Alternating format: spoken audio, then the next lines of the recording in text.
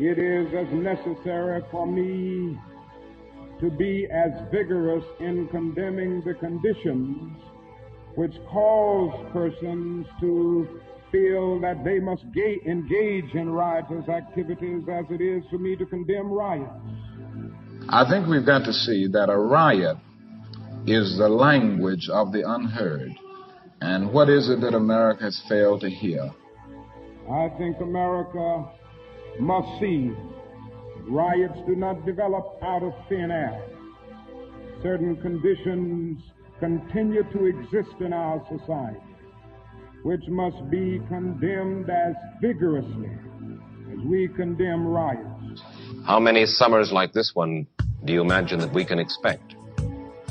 Well, I would say this: we don't have long. The mood of the Negro community now is one of urgency, one of saying that we aren't going to wait, that we've got to have our freedom. We've waited too long. So that I would say that every summer we are going to have this kind of vigorous protest. My hope is that it will be nonviolent. I would hope that we can avoid riots because riots are self-defeating and socially destructive. I would hope that we can avoid riots, but that we will be as militant and as determined next summer and through the winter as we have been this summer. In the final analysis, a riot is the language of the unheard. What is it that America has failed to hear? It has failed to hear that the plight of the Negro poor has worsened over the last few years. It failed to hear that the promises of freedom and justice have not been met. It has failed to hear that large segments of white society are more concerned about tranquility and the status quo than about justice, equality, and humanity. And I think the answer about how long it will take will depend on the federal government, on the city halls of our various cities, and on white America to a large extent. Hi, I'm Dr. Eric Claville, and thank you for joining us for this edition of the Claville Report, where we will talk about protests to policy. What was gained from the summer of 2020? You've just listened to a montage of clips from the late, great Reverend Dr. Martin Luther King Jr., where he was discussing the reasons for civil unrest. He was also discussing in various speeches and interviews by the Kalen Civic Academy the advantages and the disadvantages of civil unrest. And during that time period, you'll notice that the word riot was used interchangeably, but we're calling it civil unrest here on the Claville Report. As we take a look at the summer of 2020, protest to policy, what was gained from that summer? We understand through protests during the summer, it brought monumental awareness to historical problems facing the poor, facing African Americans, and other Black and brown underserved communities, whether it was healthcare disparity, food deserts, outright discrimination, oppression, suppression, or police misconduct. The world, our country, our states, our cities, our towns, our communities, even our relatives were put on notice. But the question becomes, what results did it yield? Now, let's talk about what actually took place during the summer and what were the historical and disparities that we were made aware of, we were put on notice of. If you're African American, if you're Black, if you're Hispanic, if you're from a brown community, poor, or from an underserved community, what I'm about to talk about is something that we live, or we've seen, or our families have lived. You know, I always say that even if you have certain advantages as African Americans, you know, which some of us have, and, you know, we grew up to a certain degree, our children now have a lot more, you still had somebody in your family who was experiencing these types of disparities this type of discrimination, this type of oppression, suppression, this type of ignoring or the ignoring of their problems if it wasn't you. The summer of 2020 hit us fairly hard. It really started in March of 2020. I like to call it the winter.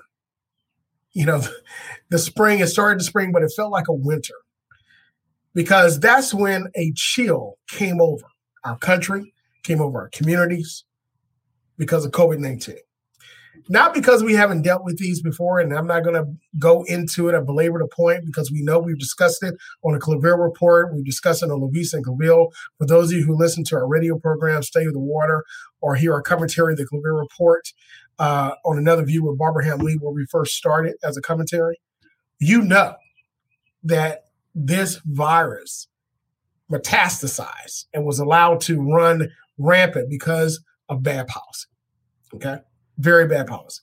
Bad policy by the former president, bad policy by individuals in Congress, representatives who were elected to protect their communities, but were more loyal to a one-term president, allowed this to run rampant. This is what happened. So we know that this wasn't something that started over time, but it was ramped up and was allowed to run wild because of bad policy. But with that, the pandemic we experienced, it allowed for the uncovering of problems that we've always faced in healthcare disparities and discrimination. In other words, when the money stopped flowing, when the resources stopped flowing, when the ability to buy and sell, travel to and fro, work, and the ability to even barter for a living was no more. We saw who had and who did not. And we call it the haves and the have-nots. The covers were pulled off of who could get healthcare. It was pulled off of who gets ignored when they go in for healthcare. Even when they have the resources, they have the insurance, they have the pedigree, they still get ignored. And over and over and over again, we saw that it was Black and brown people. I remember a story of a state representative in one of the Midwest states who basically had to go to several hospitals and basically was not going to be seen unless she stated, I am a representative. In other words, she had to hold her position up to say, you're going to serve me. If not, I'm going to have a hard time or even possibly die.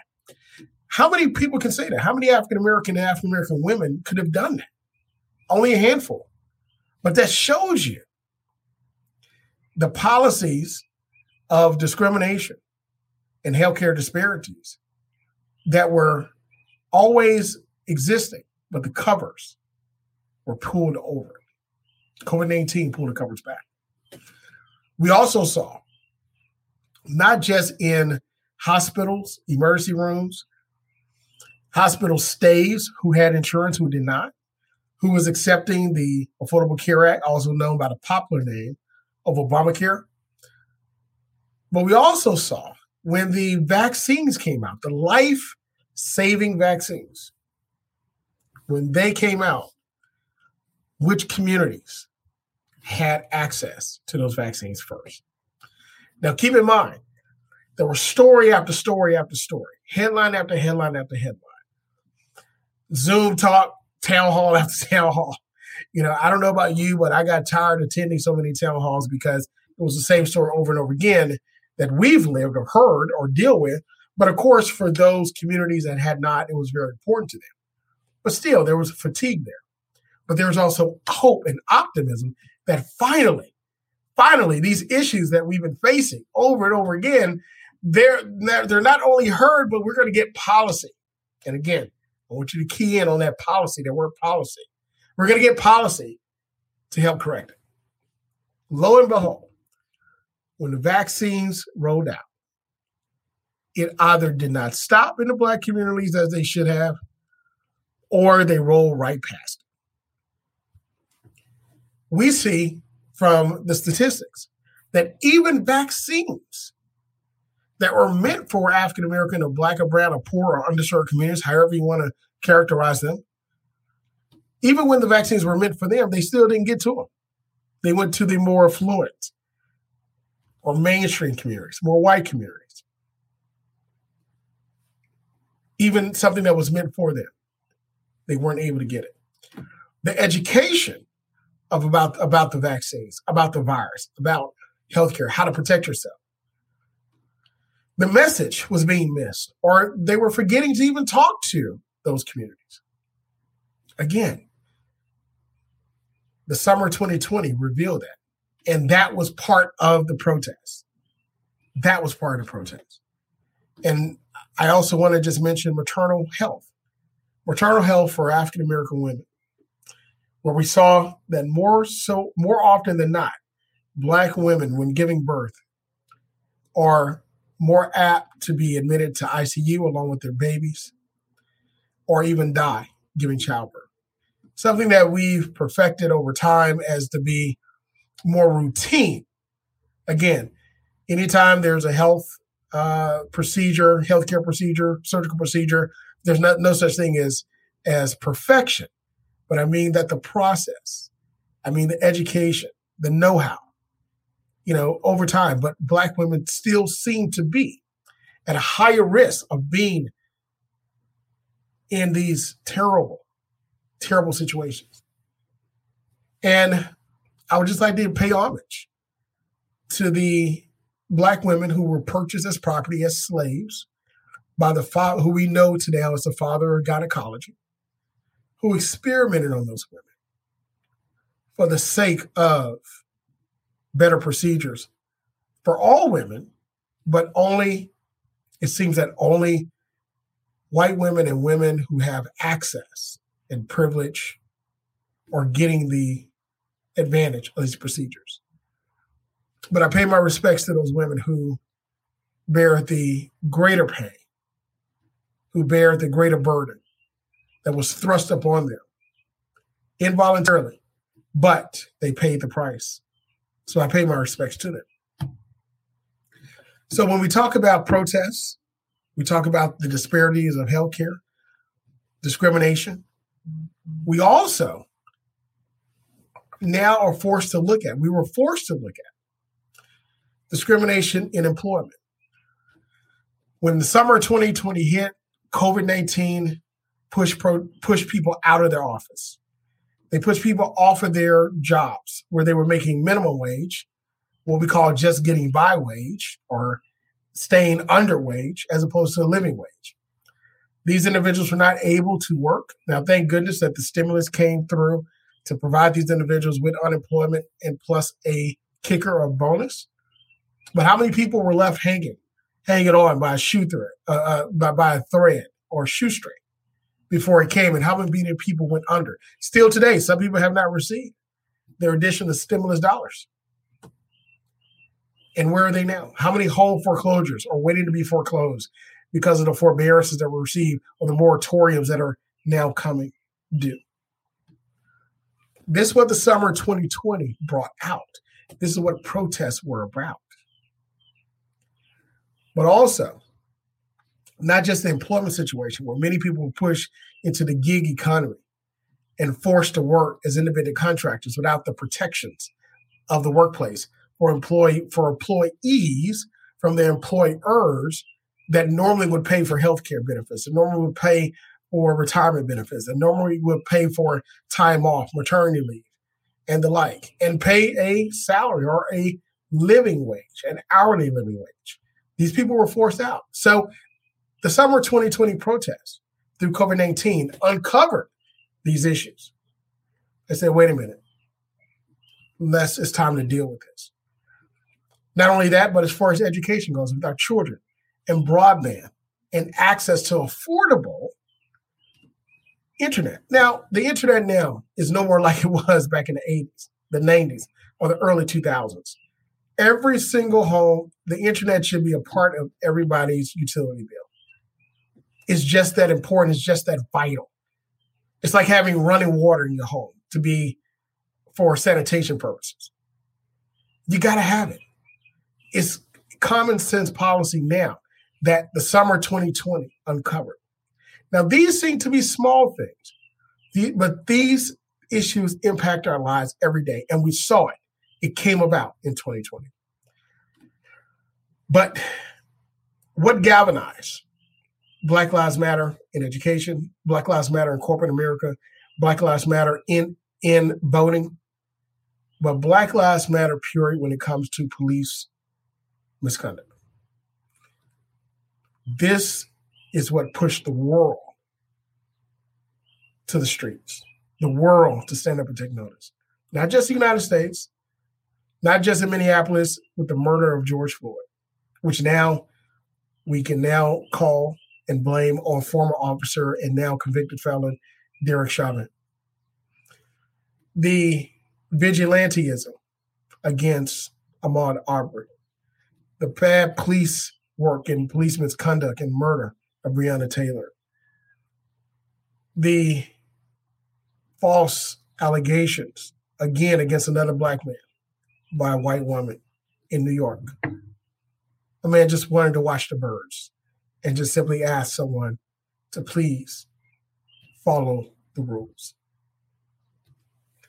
All of this was uncovered. And keep in mind, in the trial in the George Floyd for justice, the trial of state versus former officer Derek Chauvin, now convicted felon, showed where even initially the police departments and the culture were complicit by not turning over information, changing information, or not putting the full report or the truthful report first. So it was more than just actions of one ruthless criminal officer, but it was a culture that was willing to protect it. The summer of 2020 brought the protests to protest against all of those historical inequities, disparities to the forefront. We marched, we boycotted, we painted streets, we challenged the highest office in the land, we challenged local institutions and departments, we even challenged our relatives who thought differently. But what policy came out of it? Protests are good. And as Dr. King stated in the montage of clips that we just saw by Caitlin Civic Academy, we know that it has its purpose. But the purpose should lead toward common sense policy. I want us to take another look at a clip from NBC News, a historical clip of Dr. King speaking in Atlanta at historical now Ebenezer Baptist Church, where he discussed how you can't expect a strapless man to be pulled up by his boots when he doesn't have any straps. And this is where good policy comes in. Take a look at this clip. As an immigrant, somehow, not easily, but somehow got around it. Is it just the fact that Negroes are black? White America must see that no other ethnic group has been a slave on American soil. That is one thing that other immigrant groups haven't had to face. The other thing is that the color became a stigma. American society made the Negro's color a stigma. America freed the slaves in 1863 through the Emancipation Proclamation of Abraham Lincoln, but gave the slaves no land or nothing in reality, and as a matter of fact, to get started on. At the same time, America was giving away millions of acres of land in the West and the Midwest, which meant that there was a willingness to give the white peasants from Europe an economic base. And yet it refused to give its black peasants from Africa, who came here involuntarily in chains and had worked free for 244 years, any kind of economic base. And so emancipation for the Negro was really freedom to hunger. It was freedom to the winds and rains of heaven. It was freedom without food to eat or land to cultivate, and therefore it was freedom and famine at the same time.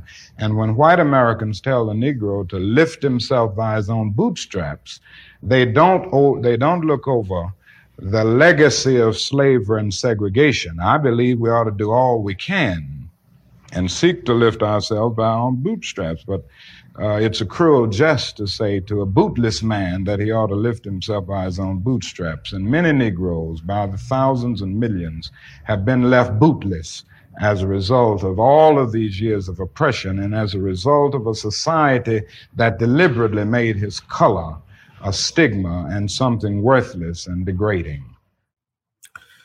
I believe Dr. King summed it up for us.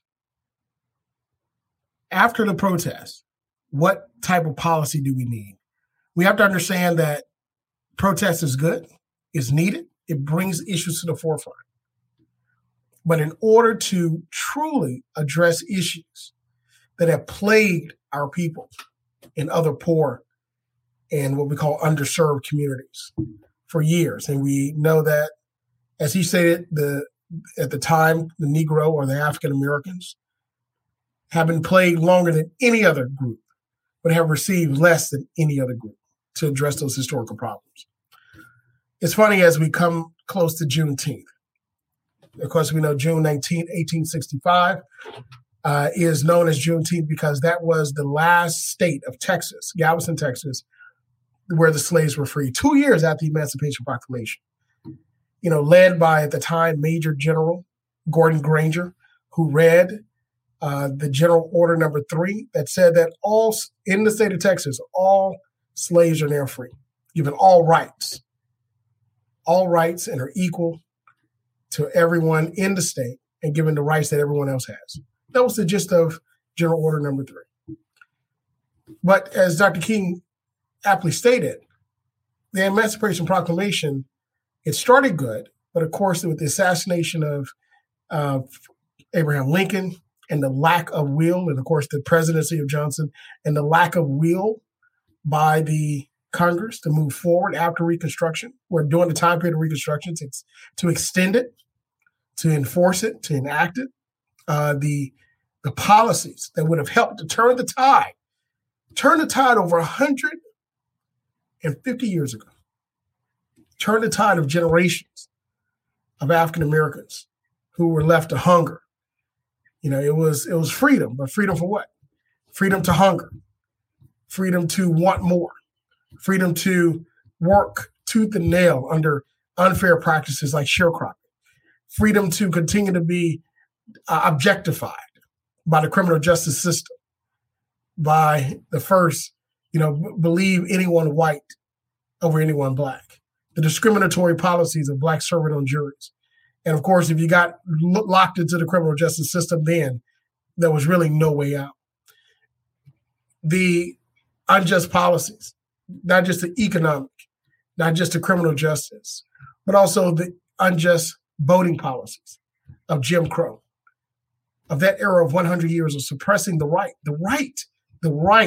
of African Americans to vote by creating these fictitious and ridiculous tests, such as guess how many jelly beans in the jar, or the literacy test, or the poll tax, or the grandfather clause. These ridiculous policies that continue to ignore the letter of the law and the spirit of the law and circumvent it to create bad policies. These are the issues. These are the problems that we still face today. Protests should lead to common sense policy. So let's talk about what that common sense policy is. Let's talk about healthcare. There should be universal healthcare for all basic services in the United States for every single person. Europe has done it for years, and it's worked. You should be able to go to the dentist and have your teeth cleaned twice a year. You should be able to have fillings. You should be able to have routine checks and x-rays of your teeth routinely. That should not cost a thing. Not only that, maybe the specialized services such as, braces, then you have a cost there. But even that should not cost. That should not be the cost of a very good used car. And now it's approaching the cost of a very economical brand new car. Trust me, we're having to pay those costs now. It also should be, as far as your eye doctor go, you should be able to get your ears and your eyes checked twice a year. You should be able to have the ability to secure a pair of glasses, corrective lenses, or hearing aids if needed.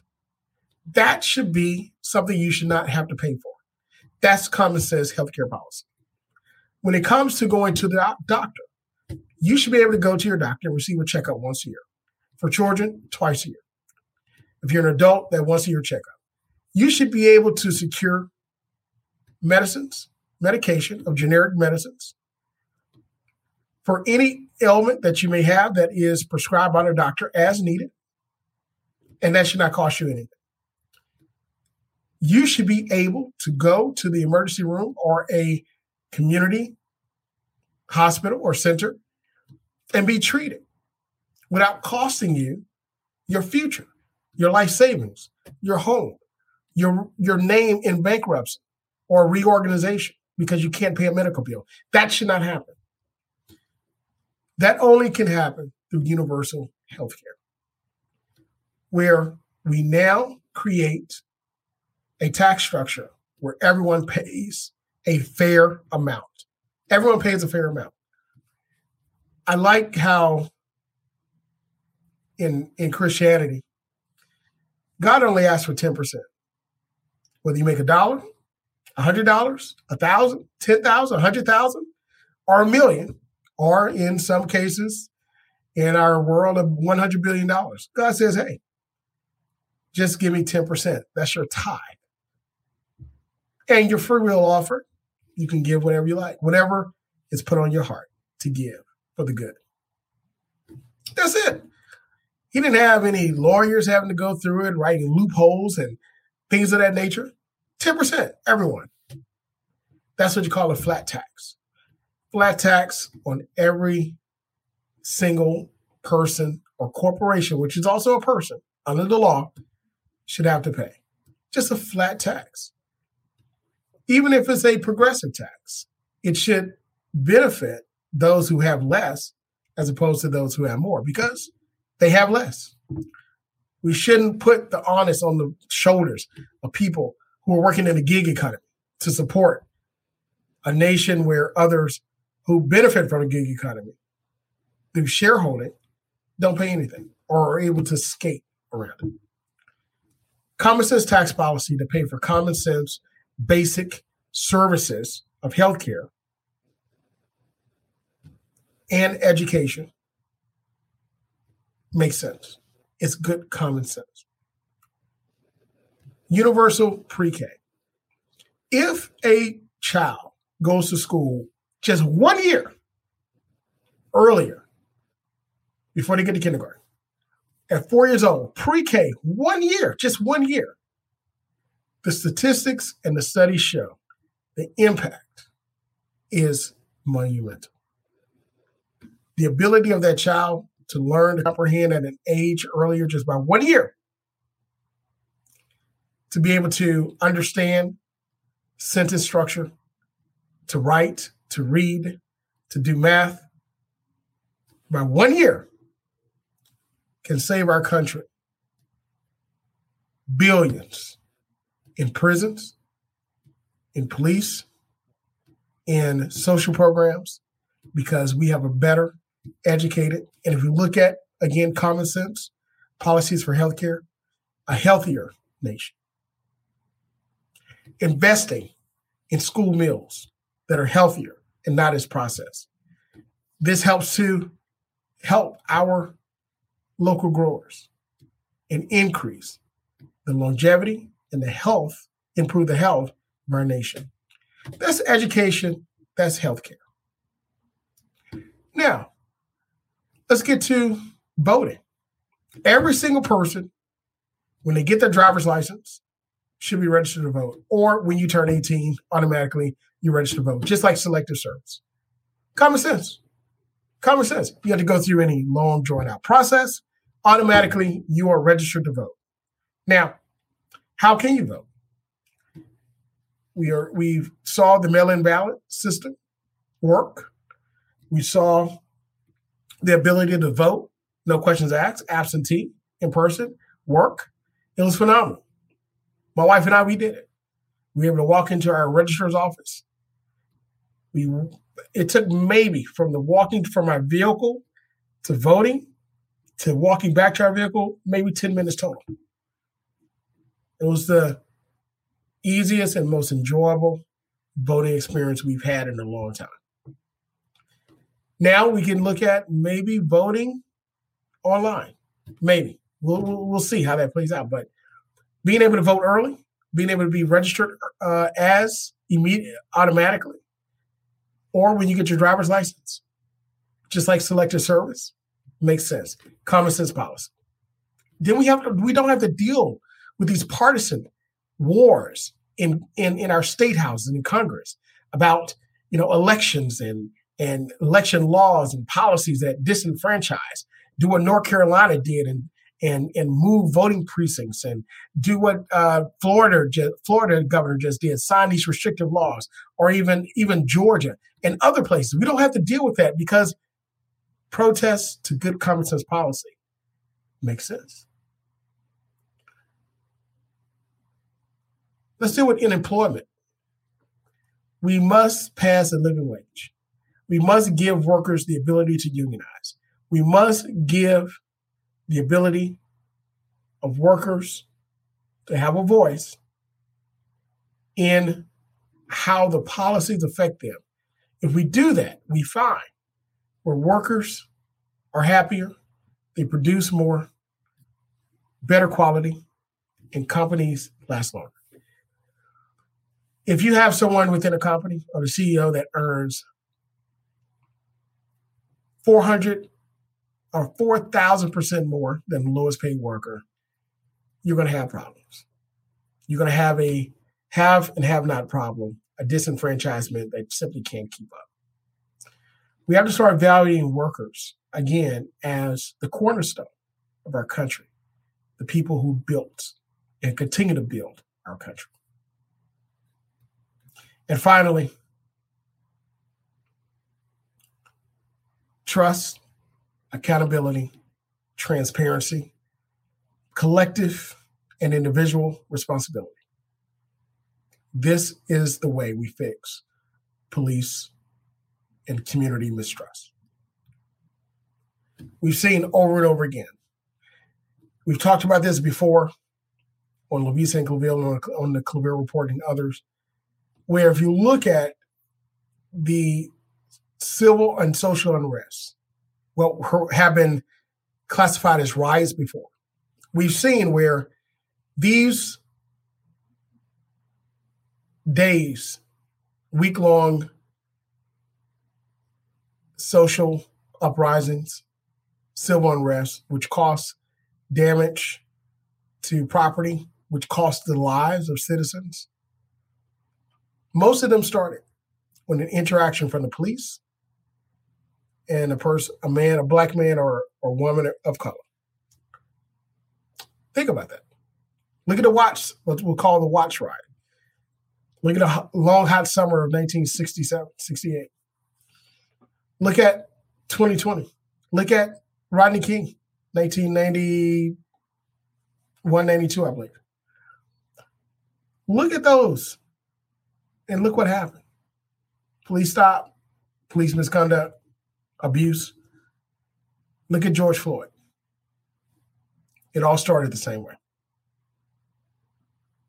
So if it started the same way, then there's got to be a universal problem to fix it. All politics is local, all policing is local. Keep that in mind. All politics is local, therefore all policing is local.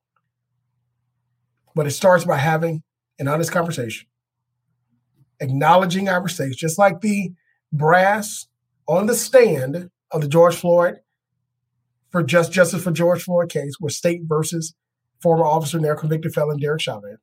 They had an honest conversation. They got on the stand and said, this is where we made a mistake. This is where one of our own made a mistake. Not all of us, but this one right here. It was wrong. And obviously he's made that mistake more than once. But now there's a pledge to correct it and fix it. Common sense policies leads to good policies, leads to good results, both short-term and long-term. From protests to policy, what have we gained? We haven't gotten there yet, but these are the proposals that I believe will help us to get there if we implement them. Thank you again for joining us for this discussion on the Clavier Report. Join us next time as we bring and discuss current issues from a historical perspective, ensuring that they have an impact today and tomorrow and for generations to come. We'll see you next time.